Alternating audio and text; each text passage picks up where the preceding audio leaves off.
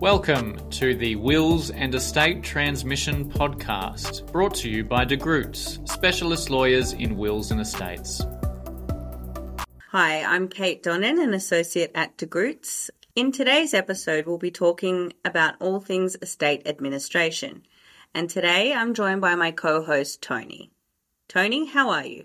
I'm great, thanks, Kate, and it's good to be back. And we've got some podcasts and video and blogs that we love sharing with everybody. And we've had some questions come in that's in your area of expertise. So that's why we've got you in today. So thanks for doing that. Not a problem. Okay, so I guess one of the key things that gets lots of disputes is to do with burial and cremation. I know lots of people don't like talking or thinking about that, but it needs to be dealt with, and lots of disputes between family members. So how do you recommend that that's dealt with in a will in the first instance? Sure, Tony. So that you're right. That is an area where we are seeing a lot of disputes. And as you would imagine, it's quite an emotional time for people. They're already dealing with the loss of a loved one, and then to have to fight about whether or not, say, dad is cremated or buried can add huge additional stress and cost if it has to go to court to be resolved. So the position at law is that your legal personal representative, so that's your executor if you've written a will, or your administrator if you didn't leave a will, is entitled to deal with your body. So make decisions about will you be buried or will you be cremated. Now, if you've left a will, it's our recommendation that you do put in some wishes, whether that's in your will or a separate document addressed to your executor, stating whether or not you'd like to be buried or cremated. Because when these things do get litigated, and unfortunately they do, the court will look to see if there was any wishes known about the person that passed away. And I think it's important to note that the rules are different in each state and territory, so it's really important to speak to a specialist. For example, if you pass away and you lived in New South Wales and you had a written direction in your will that said that you do not want to be cremated, your executor cannot have your body cremated. The same position in Victoria is that if you've said you don't want to be cremated, you cannot be cremated. Whereas in Queensland, it's the opposite. So if you direct that you should be cremated, your executor has to have your body cremated.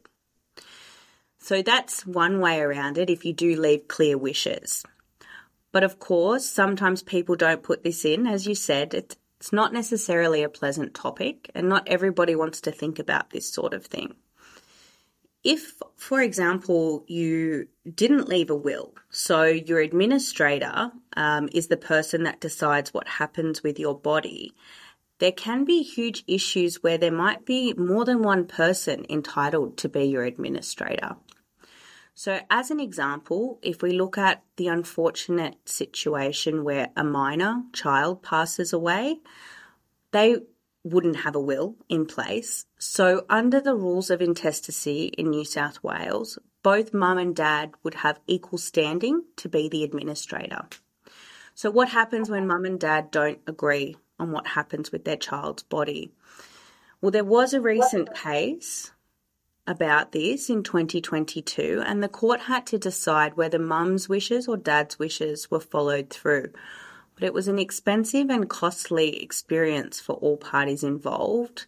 And it also highlights some of the spiritual and religious issues that arise, particularly when we're dealing with Indigenous persons who may have requirements that they not be cremated or that their remains go back to their important lands. So I think the answer, the long way around, Tony, is that if you have strong wishes, or even if you want to avoid the issue of, say, your children or your new partner and your children from a former marriage having a dispute, put your wishes in writing and do it in a way that it's very clear so that there can be no arguments about what it is that you wanted to happen.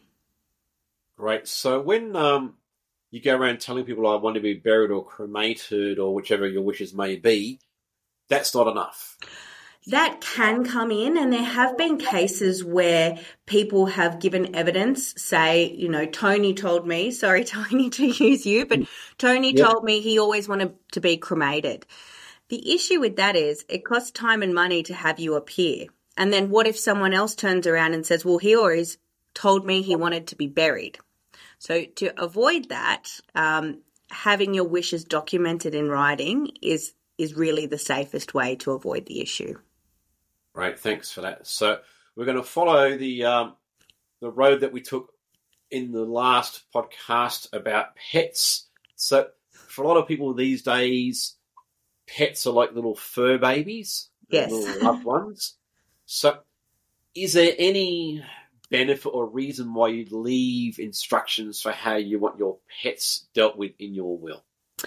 There's very important and good reasons sometimes to put things in your will about your pets and their future care. But as Max touched on, under the law, your pets are considered chattels or items of personal property. So you can't leave them a gift, but you can leave wishes about their care, or you can leave money for people on the basis they care for your pets. Linking that to your questions about cremation, Tony, and burial of pets, there was some time ago some provisions in certain wills that would say, when I pass away, I want my pet taken to the vet and put down, with the thinking being that no one else could care for my pet as well as I could.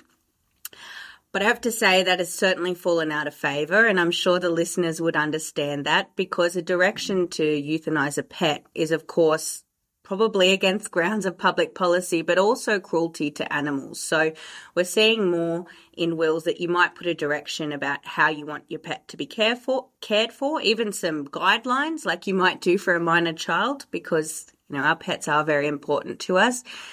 But you really wouldn't see these days any direction about having a pet put down once you pass away. Well, that's great, and we're not in Egypt anymore, so there you go. Exactly, you don't get buried with your cat. Thanks for listening today. Don't forget to subscribe, and if you require any further information, please go to our website, www.degroots.com.au, and book a consultation. The contents of this podcast do not constitute legal advice and are of a general nature only. Listeners should make their own inquiries about their specific circumstances and seek legal advice.